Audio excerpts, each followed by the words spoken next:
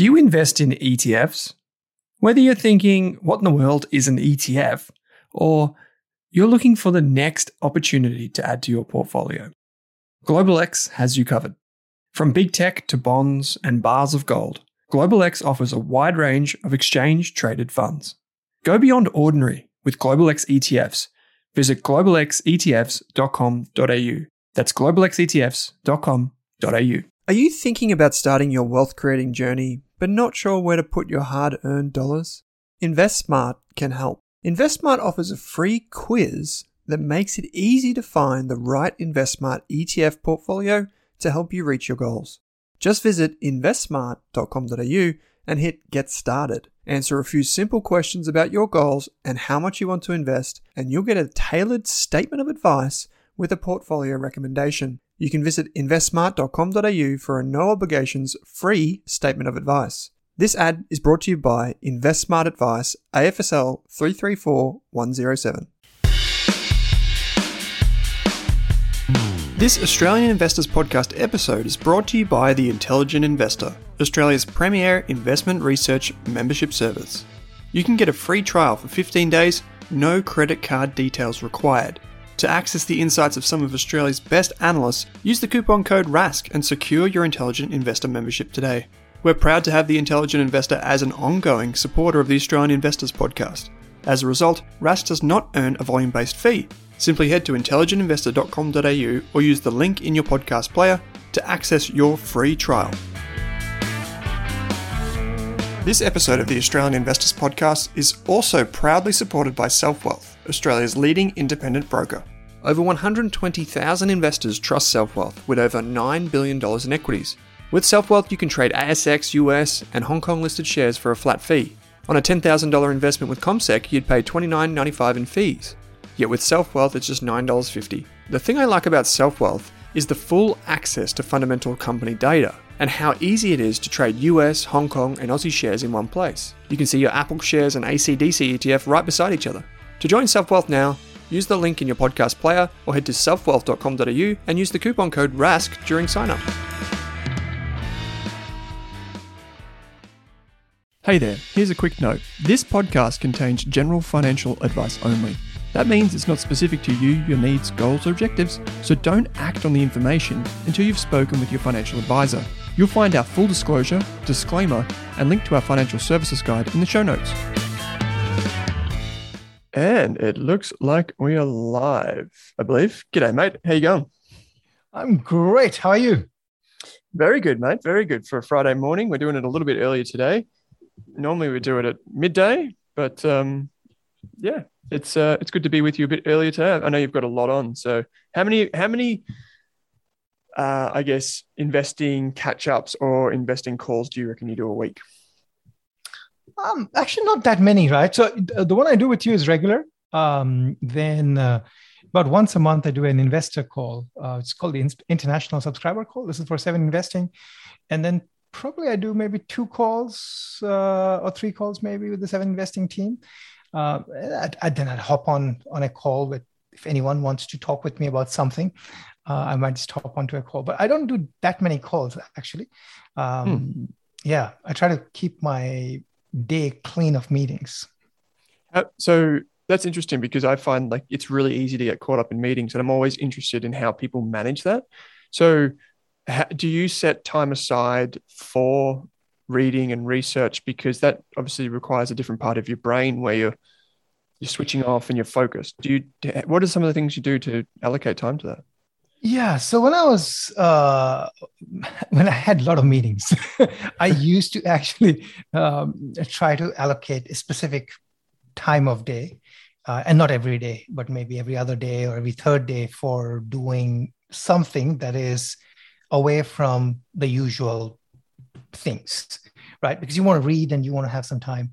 Now I'm a little bit more easy. Like I basically, I try to keep my morning hours. So we wake up, my wife and I, we both wake up very early. When I say very early, somewhere between 4:30 and, sometimes even 4 o'clock in the morning.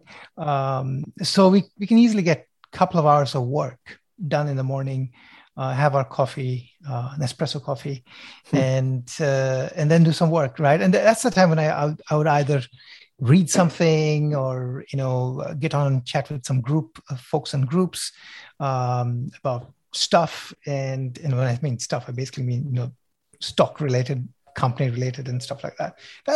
Or read. I'm subscribed to a bunch of newsletters that I try to stay on top if I can. So that's when I would do all of that. So morning is a good time for doing that. But otherwise, I just tend to now do it pretty much whenever I have time. How about you? You're busy, right? Yeah. Super busy. Super busy. And I don't like it, to be honest. I don't like being super busy. It's just, it takes away from all of the other things, the time for thinking, the time for reading. I used to devote, I used to have months allocated to certain topics that I wanted to read. So for example, I might spend a month just learning about horticulture or learning about, insert topic. It would just go in there. And I haven't had the chance to do that. So I would fit in, but when I was doing that, I would walk. If I was walking to work, I would read and walk at the same time. I would read over lunchtime, read for an hour before when I got to work, and then after work as well. And I just haven't had time because everything's just been so intense. I find it really hard to switch between gears. And so nowadays, what I tend to do is I tend to have an admin day on a Monday. And with the exception of this podcast, I tend to put all of the podcasts and that type of growth stuff on a Wednesday because it aligns. And then it's probably interesting, similar to you guys, because there are, you're here in Australia and the team's over in the US. We've got, in our investing team, we've got Patrick in Milan. And so what that means is it just throws the time out a little bit. So we end up doing really early morning meetings or in the afternoon to make it fit. And so those investing meetings obviously have to come in every week. And we do 2 of them a week. So that's basically how I do it. And I try and fit things around. I used to do a thing where I would have kind of like the Google Play where you'd have back-to-back meetings for 15, 20 minutes and you just block your time out.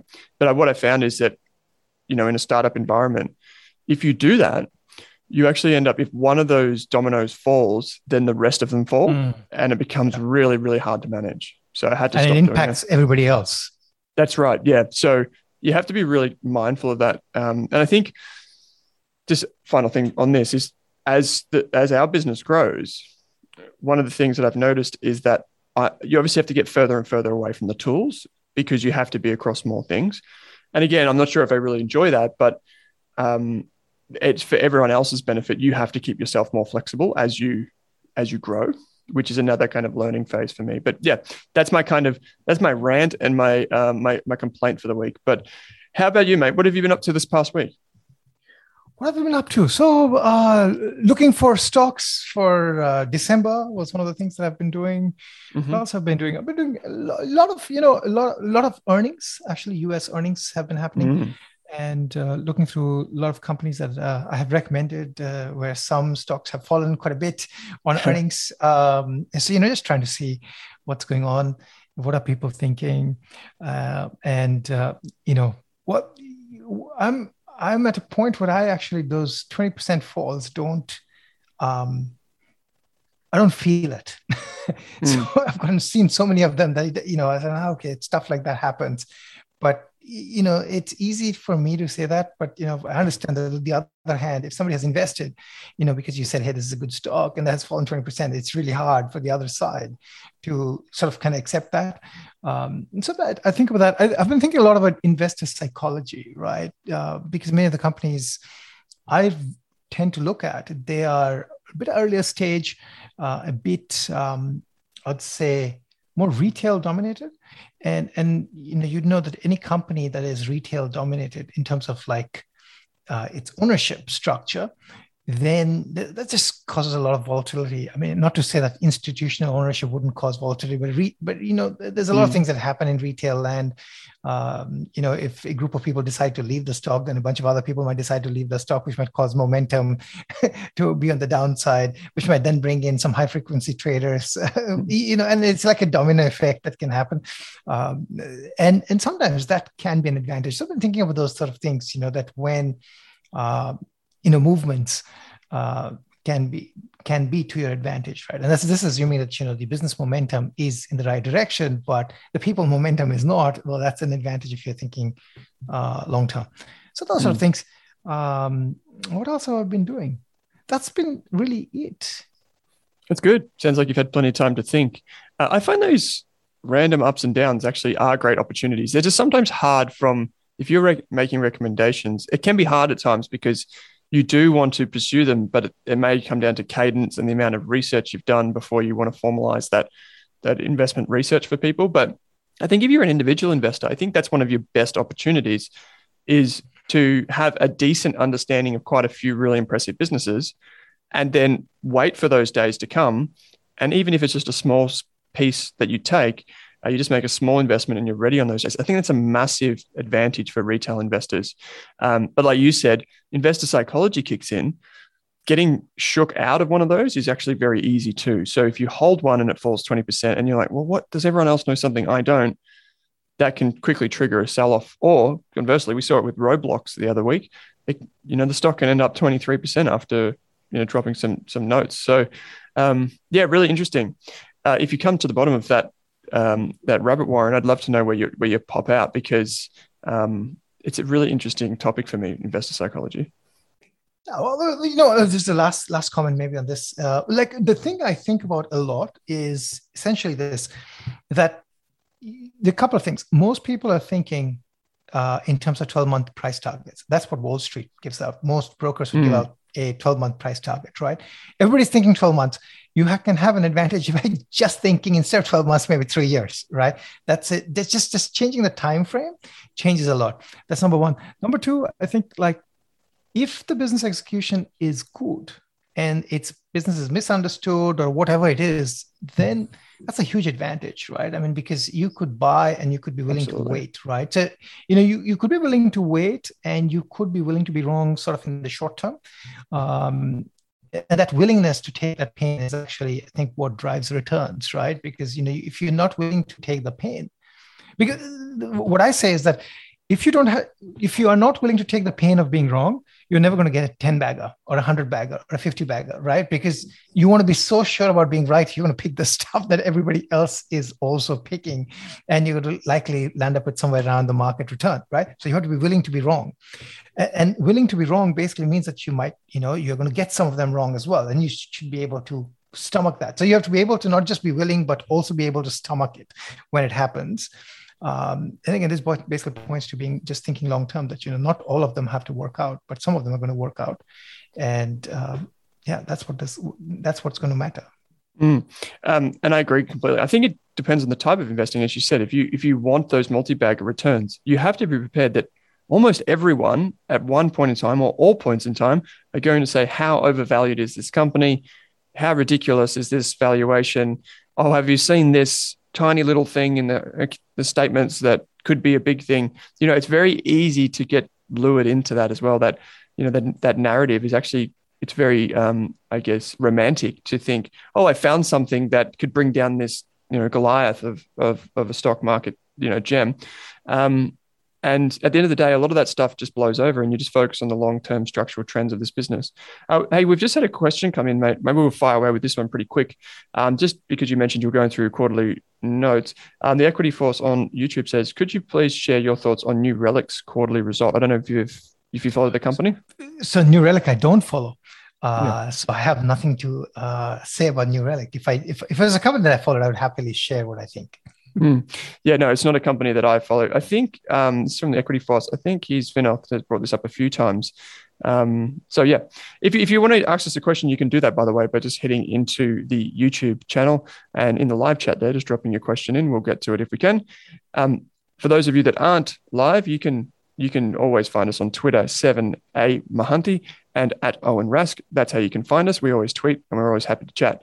So today we're going to talk about a few topics. The first one, which I thought I'd just riff on for a little while, is basically just an investing checklist. So a lot of investors use investing checklists. Some of them are good, some of them are great, some of them maybe kind of lead you astray at times. So we'll talk a bit about that. And then we've got some topics to talk about in terms of Altium's AGM, China's slowdown. I know you've got some thoughts on what that means for Australia. We've got electric vehicle companies in terms of, some of these companies like Rivian coming to the market in incredible valuations. We've got Apple, the news of Apple its car becoming autonomous. We've got a deal from Treasury Wines, so we're still waiting for that takeover to happen, but it, in the meantime, is doing its own takeover. For those of you that are new to the Australian Investors Podcast, there is a bet underway. I said Treasury Wines would get taken over. Anirban said it might be A2 Milk, and in that time, A2 Milk has fallen and Treasury Wines has risen, so I don't know who's leading the race, but I dare say it might actually be you, because Treasury Wine is actually going on the offensive while A2 Milk is definitely on the defensive. So first of all, I thought maybe I'll just ask, mate, do you use any type of investing checklist? Do you use anything that you can just go to and be like, okay, this company meets this criteria, but not that one? Like I don't have a printed checklist, for example.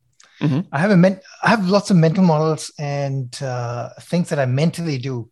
And it's probably a hard, someone who picks stocks and then talks about stocks.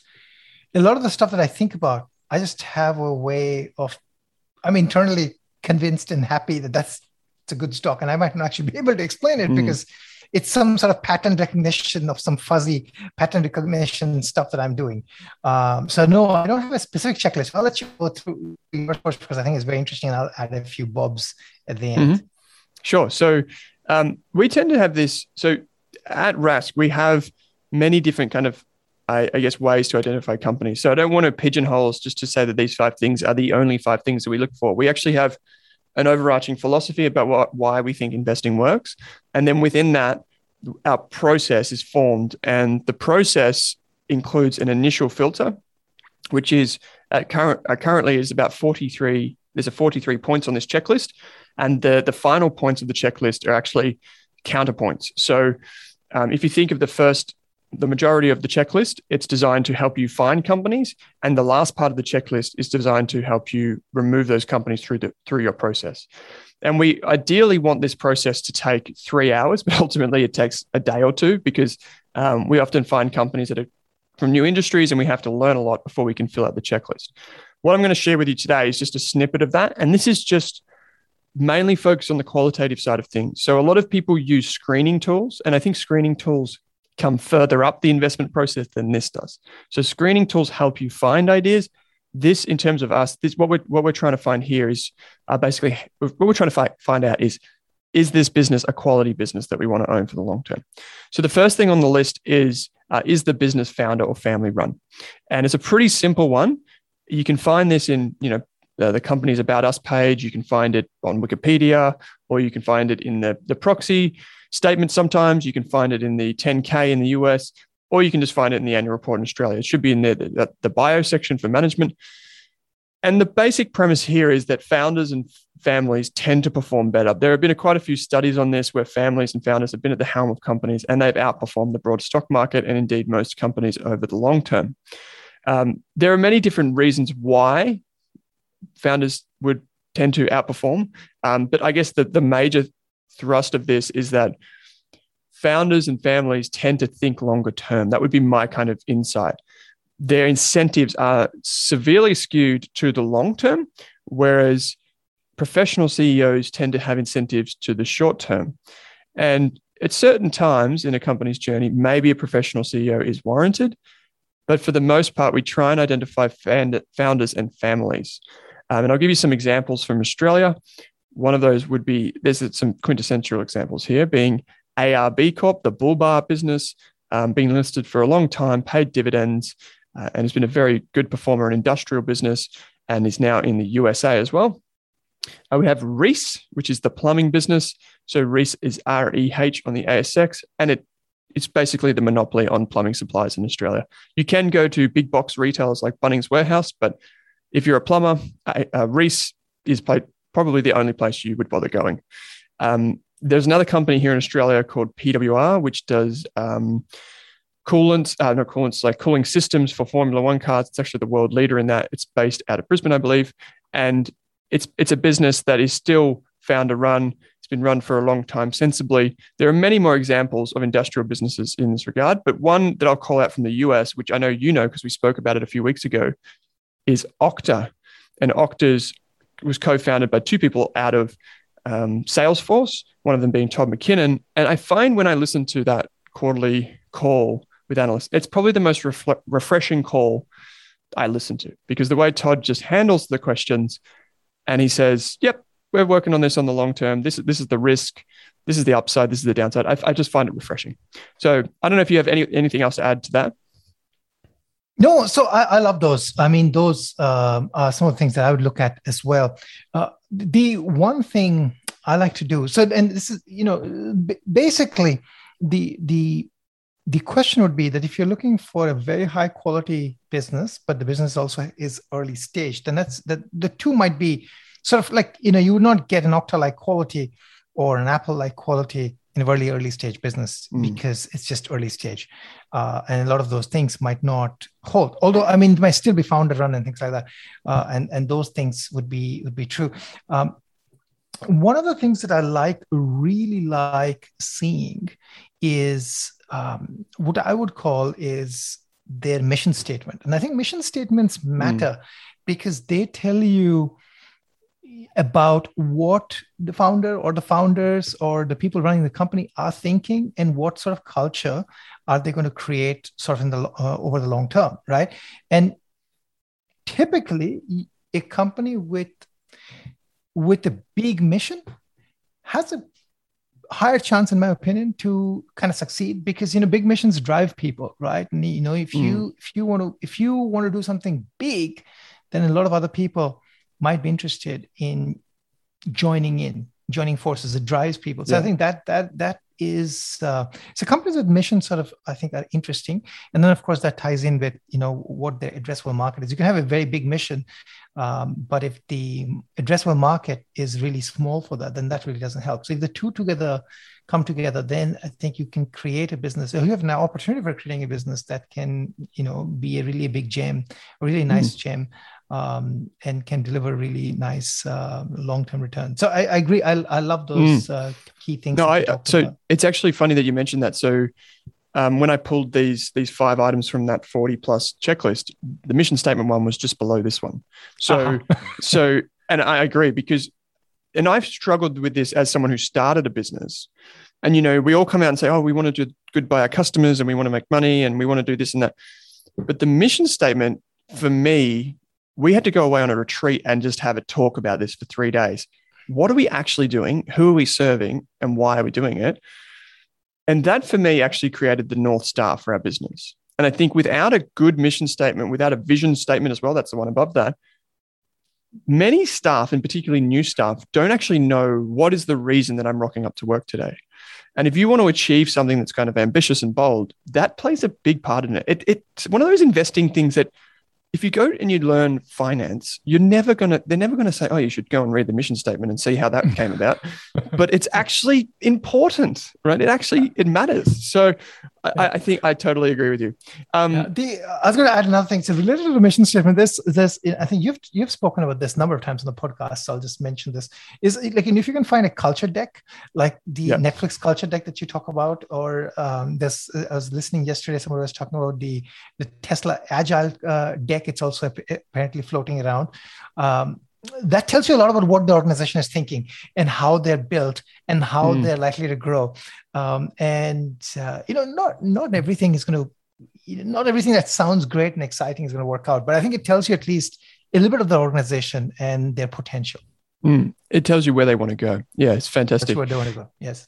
So the second thing that I'll bring up is related to management, and it comes back to HR review ratings. So this is actually an interesting one because, again, it's not something that people instantly think about because it's so hard to put a number to. It's really hard to quantify.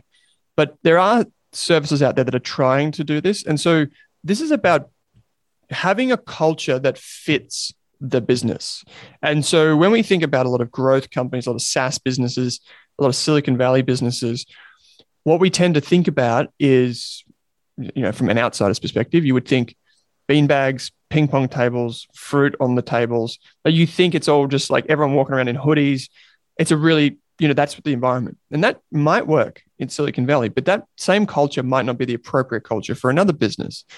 And so when I say these things, it's really about not one culture for everything, but what works for the business. And I use the example of Flight Centre Travel Management or Travel Group. this is a business that's fueled by sales commissions. You go to a Flight Centre store and you book your flights and your hotels with the travel agent. The staff that environment is going to be different than if you're working at a hospital. So the culture of a business is really important to me. And having started life at a company that had a really, really impressive culture, I've taken this through into my investing. And you can get a pulse check on culture by going to glassdoor.com or seek.com.au for Australian companies. And they give ratings of the CEO, ratings of management. Just be really mindful of how many ratings there are, and they may be manipulated. You're just trying to just get some insight into the business. And if I can just define a point. So what you want to do is probably think about comparison within category, right? So if you're looking at an IT services company, then you want to think about other IT services company, maybe think about a big name that you know and just compare with that. If you look at an oil and gas company, look at oil and gas. If you're looking at a mining company, then look at mining company. You don't compare across categories because that might be a little bit misleading. Yeah, absolutely. And LinkedIn is another great resource, just as an adjunct to this, is actually seeing who the company is trying to hire. I think that's actually really insightful as well, because most companies don't hire employees unless they want to make a long-term commitment and that they've allocated a budget for that and there's a reason for it. So seeing what job ads are on LinkedIn can also be very valuable. So the third one is history of execution. So this is again related to management, because when you track management, I like to see long tenure for at least a few of the people in key positions. And you don't want someone that's been there a long time to be a poor allocator of capital or to have a really poor execution history. So what I'm talking about here is if you've seen lots of debt flowing into the business, lots of failed promises, margins weakening, the debt on the balance sheet, shares being issued. These are all examples in my mind of poor execution. For one reason or another, sometimes you do have to issue shares, you do have to bring debt into a business. But one of the first things I'll do, particularly for small cap companies and the growth companies, is go to like a ticker terminal or wherever you get your data from and go to the shares on issue and put that in a chart over 10 years. And you can see if it's rapidly rising, they're using equity to pay for the business. If the debt is going up as well, they're probably using a lot of outside capital. So we want to see, even though these businesses are early stage, we want to see them being prudent. And so execution comes in many ways, but I guess one of the best examples, which we talk about all the time, is Apple. It's just executed again and again and again. We'll get to Apple in just a minute, but I don't know if there's any way that, go on. I was going to say, you're not giving me a chance to say anything about Tim Cook. Great capital allocator, one who does not get enough credit. Fantastic capital allocation, really fantastic capital allocation. I mean, the business was $350 billion worth or something like that when he took over. He's just been 10 years for him as CEO recently. And just look at the returns he has delivered and look at where he has taken the product portfolio. Right. Incredible. Yeah. We'll get to Apple in just a minute because it is making another, announcement. So growing TAM and an S curve. So this is, Julian says, nice sound dampening, Owen. Great. So professional. Thank you, Julian. I am in a studio here. It's a bit of a makeshift studio here in Melbourne, but it's a little bit better. So the number 4 thing is a growing TAM or total addressable market, and S curve. So the S curve is basically when technologies get adopted and there's typically a period of time, which you don't always know in advance, or you very rarely do, where a company experiences hyper growth or can severely benefit from scale. And I'll give you an example of the Trade Desk, which is an advertising company, demand-side advertising platform. The Trade Desk helps advertising agencies serve ads across the internet. And obviously, the internet is a big thing, right? It's still growing, actually. And in the advertising space, the internet and digital ads are capturing more share than traditional advertising. But on top of that, programmatic advertising is a subset of that digital advertising space that's growing even faster again. So we have rapid adoption of this technology, and we also have a company that is the leader in that field. So the Trade Desk is actually, structurally speaking, is an A+. And we can see that in the financials and how that's grown, spread throughout the business over time in terms of margins, in terms of revenue. Really impressive business. So we try and identify where businesses are in that cycle. And the Trade Desk was definitely even though it was early when we first recommended it, it was actually already profitable, already earning good amounts of money. So yeah, I know you spend a lot of time on this, so I'd probably just be second fiddle here. No, I was muted. So no, you're not second fiddle. You just covered everything. The S curve is, the only thing I'll say about the S curve is it's very hard. Like there's this concept of crossing the chasm, right? Yeah. Whether or not you've hit enough, what the velocity and the momentum to actually exit, and also got the critical mass. That's very hard to know sort of as it is happening. But for consumer discretionary things, you can kind of see it happen. And one of the greatest fallacies is that people see it, but still don't realize it. Don't take it up, right? So, I mean, you could have seen that with the iPod, you saw that with the iPhone, you have seen that with the electric vehicles, and and you can always think that you missed the boat, but what really at that point in time, it's worth thinking about what's the percentage of penetration, right? And how fast is this new thing growing versus what its opportunity is, and are enough people on that bandwagon? So this is actually something that I reckon I learned from you in a way, is basically being as far forward as you can on that innovation curve, getting products in your hand, trying products, doing things that allow you to experience what consumers are experiencing is actually a tremendous advantage. So for example, I own shares in Facebook, and the other day I went and bought an Oculus device because Facebook is investing so much into this space. I thought, I've just got to get one. It's a research expense. Just go and buy one and experience what people are experiencing. And just having that insight into where they're going is fantastic. And so, another example, which was interesting from an Australian and US perspective, is the buy now, pay later space. All of a sudden, people are like, disregarding it. But then it was on the shop fronts. And then once it was in the shop fronts, it was on the e-commerce checkouts, and Afterpay was everywhere. And then there was that velocity behind it. So really interesting examples. And if you can identify those businesses, you don't need many of them in an investing lifetime to do really well. So the final thing that I'll add to this 5-point checklist is, does the business have pricing power? And this is hard to know in advance. You can do things like, does it have wide gross margins? Has it publicly said we're raising prices, and is churn low? I think there's a misunderstanding that people think because churn is low, it has pricing power, and that's not necessarily the case. You can have a product that costs nothing, and then you will never have churn because there's no friction. So you've got to see how far, as the capitalist in you would see how far you can push that pricing power to know where that moat truly is. And I just give an example just to illustrate it for Australian. And you could use Intuit in the US, but I'm going to use Xero here in Australia and New Zealand. Is accounting software. Once you've got it in the business, it's very sticky, so you don't want to give it up. That means there's low churn. But then also $50 a month is typically what you pay for a very, very important piece of software. So we're seeing these businesses now increase prices or add features to the platform for an extra $1 or $2 every month. Doesn't seem like much to most businesses.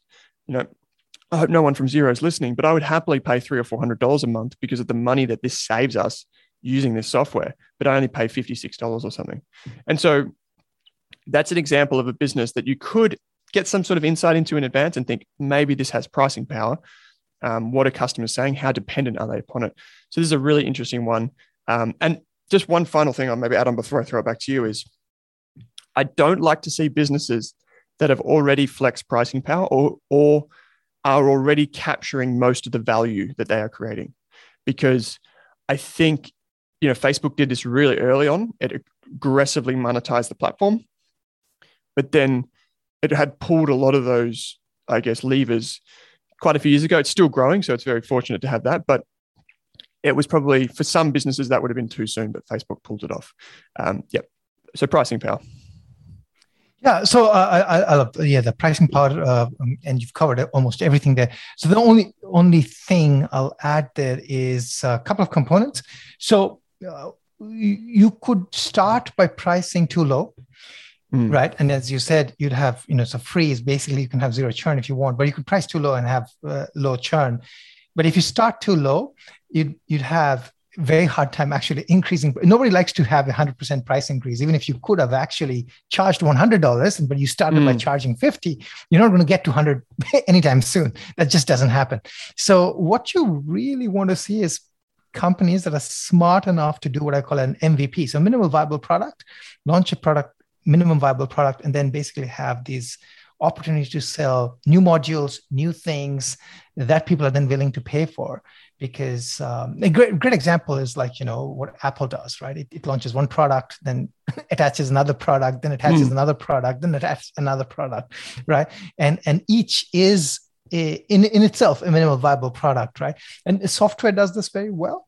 And you'd see that there are companies that would have, one module that people need, then they'll add another module, then add another module, then add. I mean, you could have all those features in one platform, right? Yep. But you don't, because it just makes it easier to create value proposition. So there's a little bit of marketing there that's involved. I think we talked about, just while you're talking about this, I think we talked about Volpara, which is the Australian Kiwi company that creates breast density software and it's got this breast platform now. I think we talked about that, right? We said, I think you brought that up, that it might be priced at too low to begin with. Yeah. So if you're ARPU, so we talked about ARPU, I think, and we said, average revenue per user, if you're sitting around $1, hoping to get to $10 is really, really hard, right?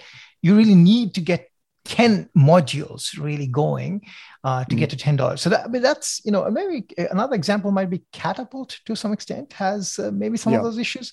Again, great business. Again, I haven't looked at it recently. So, you could potentially have charged more for just the baseline product, right? And you'd still probably not see significant differences in the churn rates, right? But once you've got the baseline product at a certain rate, maybe you're kind of stuck, and you can't really double your pricing. So this happens sometimes. I think some products also naturally are not amenable to expansion, right? I mean, I guess accounting is a great example, right? In accounting, you can have a couple of different variations of the same software, right? But it's very hard to sort of, unless you go completely on a different sort of vertical or horizontal, maybe. Like, if you went from accounting to banking, then you have a completely different opportunity. But that's not accounting, right? So it's really hard. Like, accounting, you can have a bronze package or a silver package and a gold package, and you can have 3 different pricing. But that's like the petrol pump, and buying unleaded, leaded, and then premium, whatever, right? I mean, that's basically the pricing plan. And it's almost like you have these pricing plans so that people maybe pick the middle one, right? You feel too cheap to pick the cheap one, and you look at the expensive one to justify the middle one, which is probably what the company anyways wanted you to pick. Exactly. Anyways, but I think pricing and how you structure an MVP is kind of important.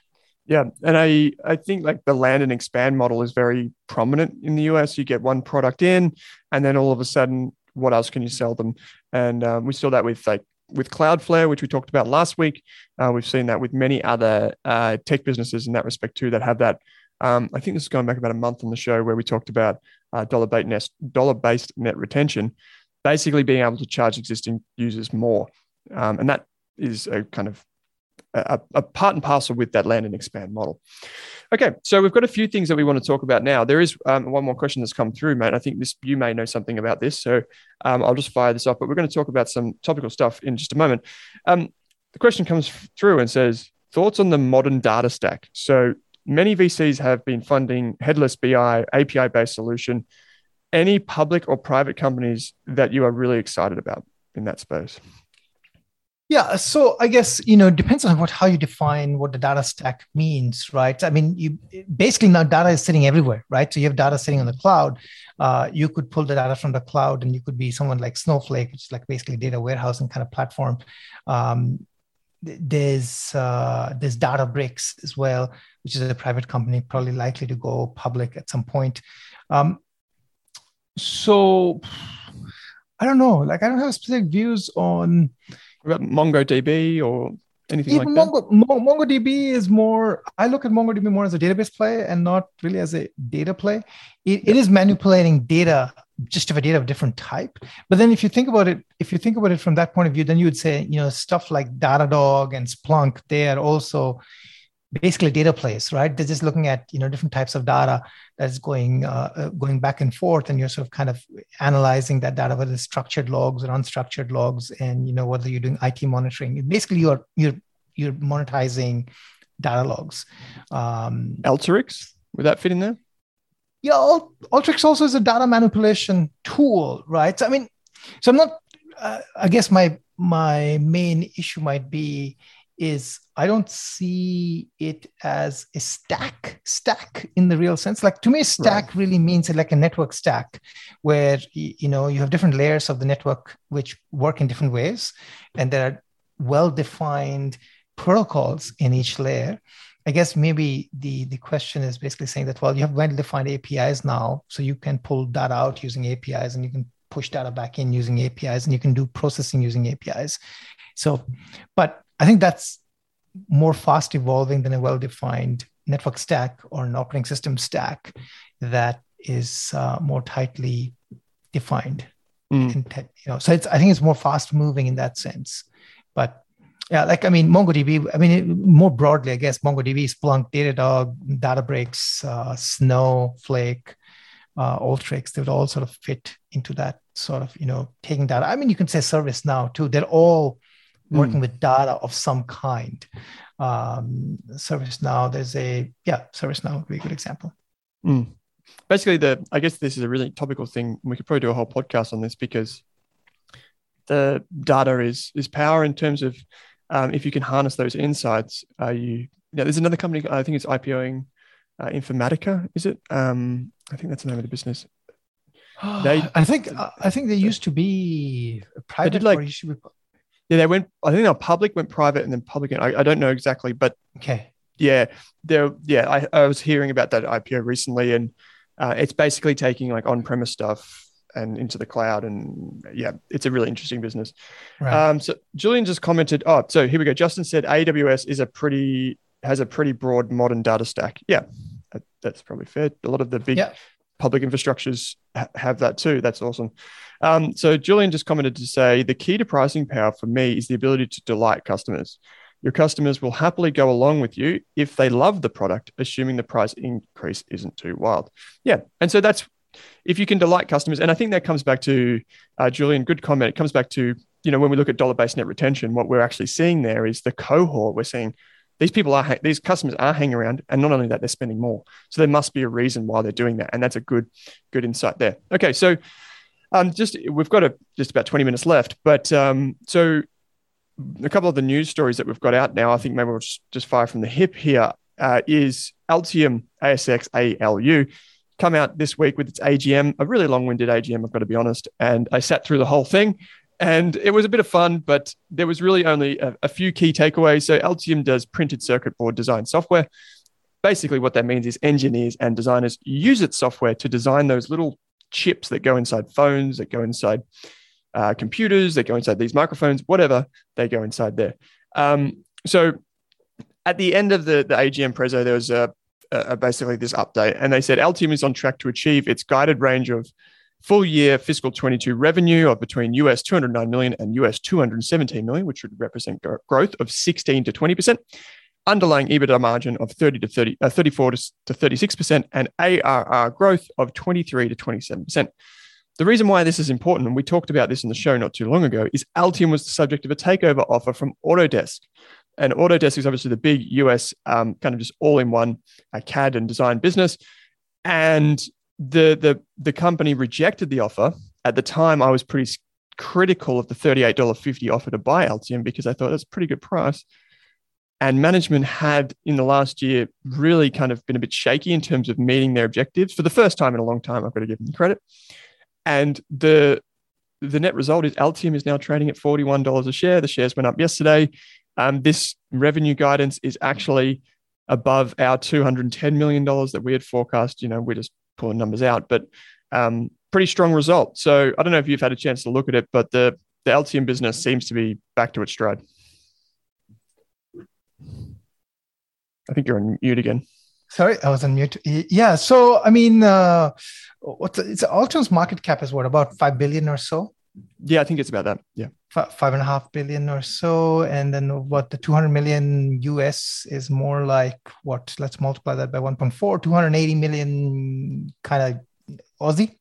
Yep. Right. So, I mean, people are still paying what, 20 20 times. times? Yeah. Yeah. I mean, yeah, maybe reasonable.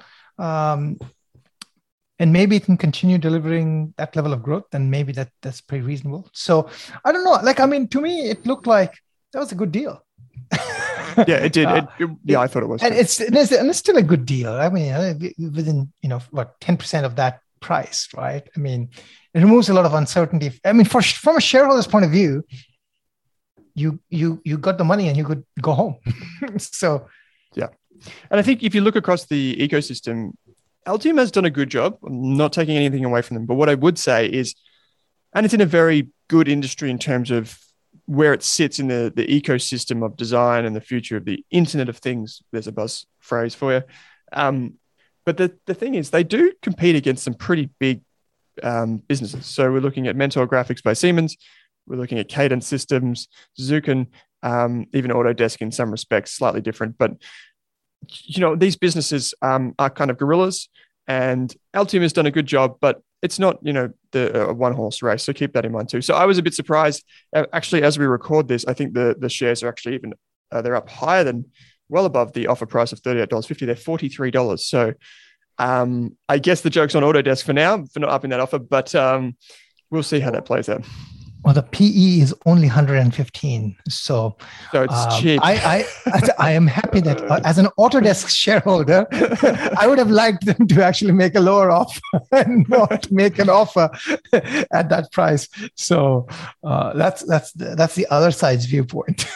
Yeah, and that's totally fair. So we've just had another question coming, and I'll quickly get to this PowerBot. I'd love to hear your thoughts on SiteMinder. SiteMinder is a company that I'm looking at a little bit. It does hotel management for properties. So basically, if you are a hotel, you can use SiteMinder software. It uploads to all of the different directories, so like Booking.com, Expedia, wherever you go on the internet, even Google, and book your hotels. You can the properties themselves can use that software. There are some great insights on this throughout the ecosystem. There's an article on RAS Media. Check it out. It's a pretty commoditized area. We're still doing our research. We actually jumped on Spaces last night, myself and a few analysts, and we talked about SiteMinder for a few hours. So if you're on Twitter, just say good day to us and we'll maybe bring you some more insights there. So the other thing that we wanted to talk about, which was a bit of more of a macro view. So just in terms of China's slowdown, I'm really interested. I haven't kept up to date with the latest since Evergrande. So what's been going on? Yeah, so I mean, there's a pullback in e-commerce spending. That is not just a China-specific thing. That's Amazon has seen the same thing. Other e-commerce players are also seeing the same thing. That's a reopening, sort of reopening of the economy effect, and also some of the the pull ahead effect, right? That's going through. But it looks like at least in Alibaba's case, for example, they make a lot of money on sort of like advertising or services that they provide to merchants, like through their platforms like Tmall and things like that. So there's Tmall, another one, Tiabo. I forgot the name. So that growth has basically just completely fallen. Like it's like 2% or 3%. So basically like services fee that they get. So that is pretty significant, I think. And they have guided down their forward revenue guidance. So basically they expect basically the slowdowns kind of to continue. And then I would say the cloud services too are not growing as fast as I would say, something like the GCP or Microsoft Azure is growing, for example. So it seems like it is a rounded effect of consumer slowdown, some business slowdown, because AWS equivalent services would be used by businesses. That's not a consumer reflection, right? That's a reflection on how businesses are uptaking cloud services. There's that slowdown. There's then you add Evergrande to the mix, and it looks like maybe, I'm not saying a hard landing or anything, but China maybe is going to see significantly slower growth in the years ahead, right? Now that has some implications for us here in Australia, in the sense that we are heavily dependent on digging stuff from the ground and sending it to China. So if China's going to consume less of that, that's a problem for us, right? And of course, China is also a big market for other, if you're a consumer discretionary company, you probably sell stuff into China, and lessening or slowing of demand, there's basically not a good thing. So something to, I think, watch. The only caveat I would get is on the e-commerce front. A couple of things have happened. There's been regulation tightening on stuff that Alibaba and Tencent can do and can't do, which has meant more competition. So there's a lot more competition now in the e-commerce space in China, and very aggressive competition. So maybe it's not just slowing of consumers, but also just more intense competition, right? That's something to keep in mind. So that's yeah. I don't really have many companies in my portfolio. Maybe Altium might be one of them that is directly exposed to the consumer in China. But we've talked about many companies. You don't have Apple? Well, Apple, yes. But I mean, it's funny I say that it's not really exposed, but it is now, because it actually is growing so fast in China. So fast in China. if you asked me 2 years ago, I would have said, oh, no, China's, it's probably off the cards. It's probably not a thing, like all the data, But now, we saw in the last quarter, we talked about this. It is a big deal. So I probably have to correct my statement there. So that's really interesting. And speaking of Apple, this brings in an interesting segue to this bubble. At least that's what some people are calling it, which is the EV bubble. Yeah, the EV bubble. The EV bubble is very interesting because, I mean, well, I wouldn't call it a bubble yet. But, what I think is interesting is just think about just the Rivian. So Rivian is the truck manufacturer, which has yet to produce, or has sold a few trucks, let's say, and so they've not hit scale, but they're priced. Their market cap is well over $100 billion now, and I mean, to some extent, that reflects the success of Tesla, in the sense that it basically says that electric vehicles are the future, and therefore there's a lot of, I guess, success being priced in for companies that haven't produced anything yet. Lucid, the same thing. It's like a 50, 60, $70 billion, something like that, some huge number. And the funny thing would be that, Ford has a stake in Rivian. I mean, maybe they can just sell their stake and they can maybe pay off some debt and probably be worth half their market cap that Ford has, or something like that, right? So I think there's something there that is interesting and worth keeping on. I mean, you can't really be pricing on infinite, price to vehicles sold is equal to infinity, right? It kind of doesn't make sense. And even if you go forward, I mean, it is not an easy game to scale production, right? I mean, they're not going to be producing 1 million vehicles next year or the year after, just to set the context. So I think it's interesting. And at the same time, we talked about, like, for example, Apple, back again in the news, they're making an EV, they're doing self-driving. So there's a little bit of, I would say, the EV bubble is, maybe forming.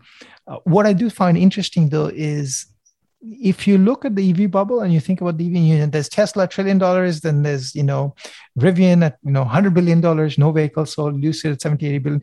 Then there's the Chinese manufacturers, like, there's NIO, which actually does produce vehicles. They actually, have multiple vehicles on the market. They even have some self-driving components there, which, they have in partnership, or either themselves are in partnership with, for example, Baidu.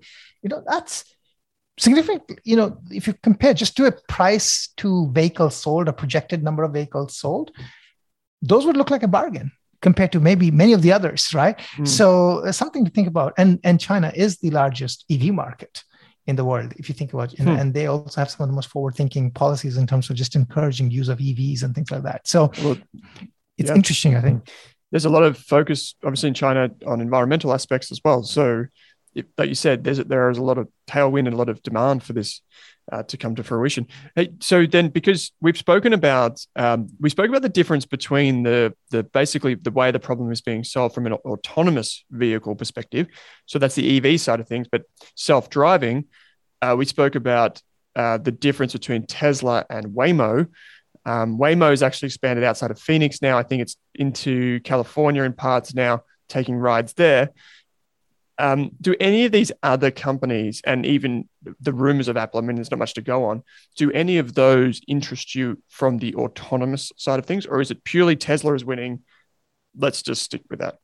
Well, the thing with the autonomy right now is still very hard to say what's going on. Like, I mean, So Waymo's autonomy works in fully mapped out regions, right? If it's fully mapped out and it's got LiDAR, then it kind of works in those limited areas that they're allowed to kind of drive, right? That's like basically saying that I can drive my Tesla up and down like Campbelltown, and that's it. Maybe actually my Tesla's current software will be fine driving in Campbelltown. So as an example.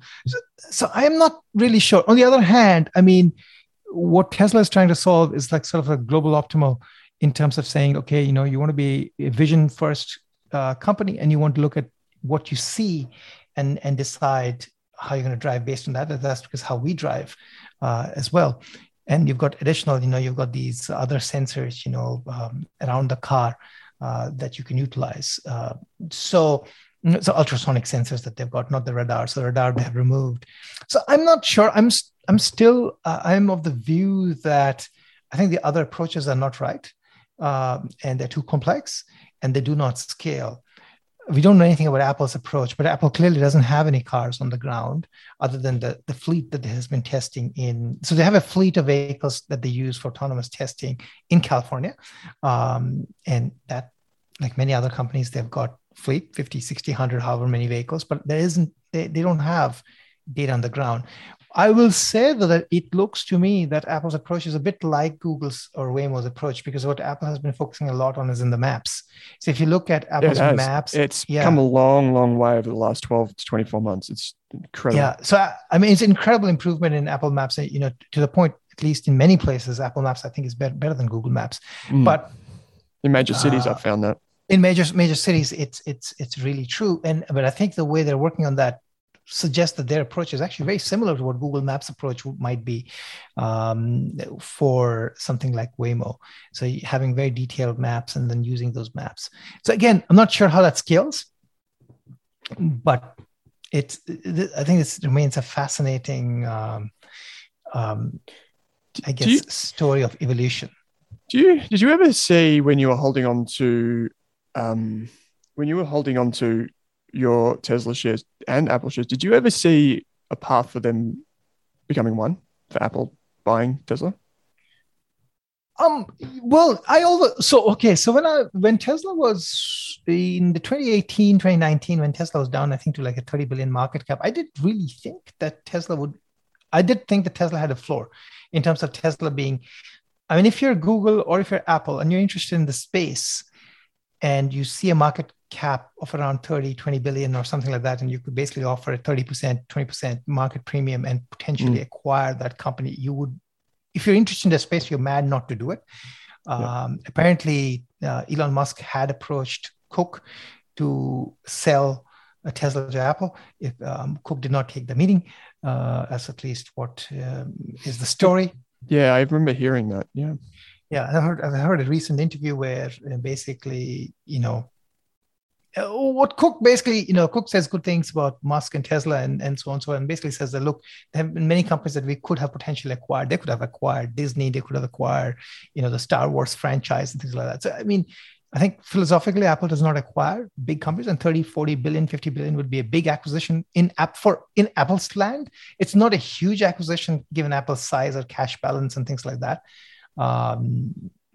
But yeah, I did think that there was a possibility of it happening, but it didn't happen, which is good that it didn't happen.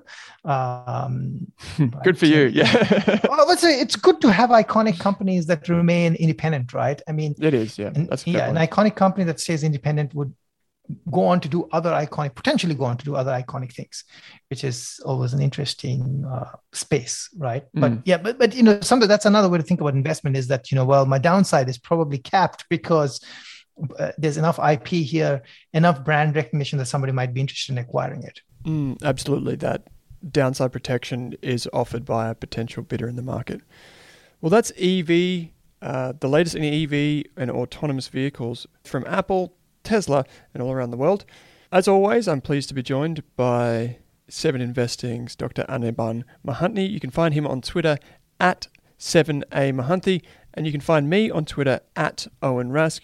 You can subscribe to Seven Investing's newsletter by heading to seveninvesting.com/subscribe, and you can find out more about what we're doing at Rask or enroll in one of our free courses at www.rask.com.au. As always, thanks for listening to this episode of the Australian Investors Podcast.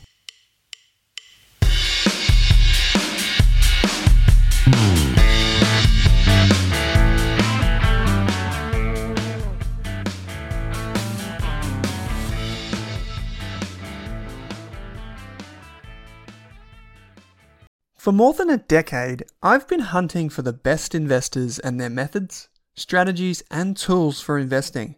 After years in the industry, countless books, a few degrees, and 1,000 podcasts and live shows, I've rolled this accumulated knowledge into something called Rask Invest.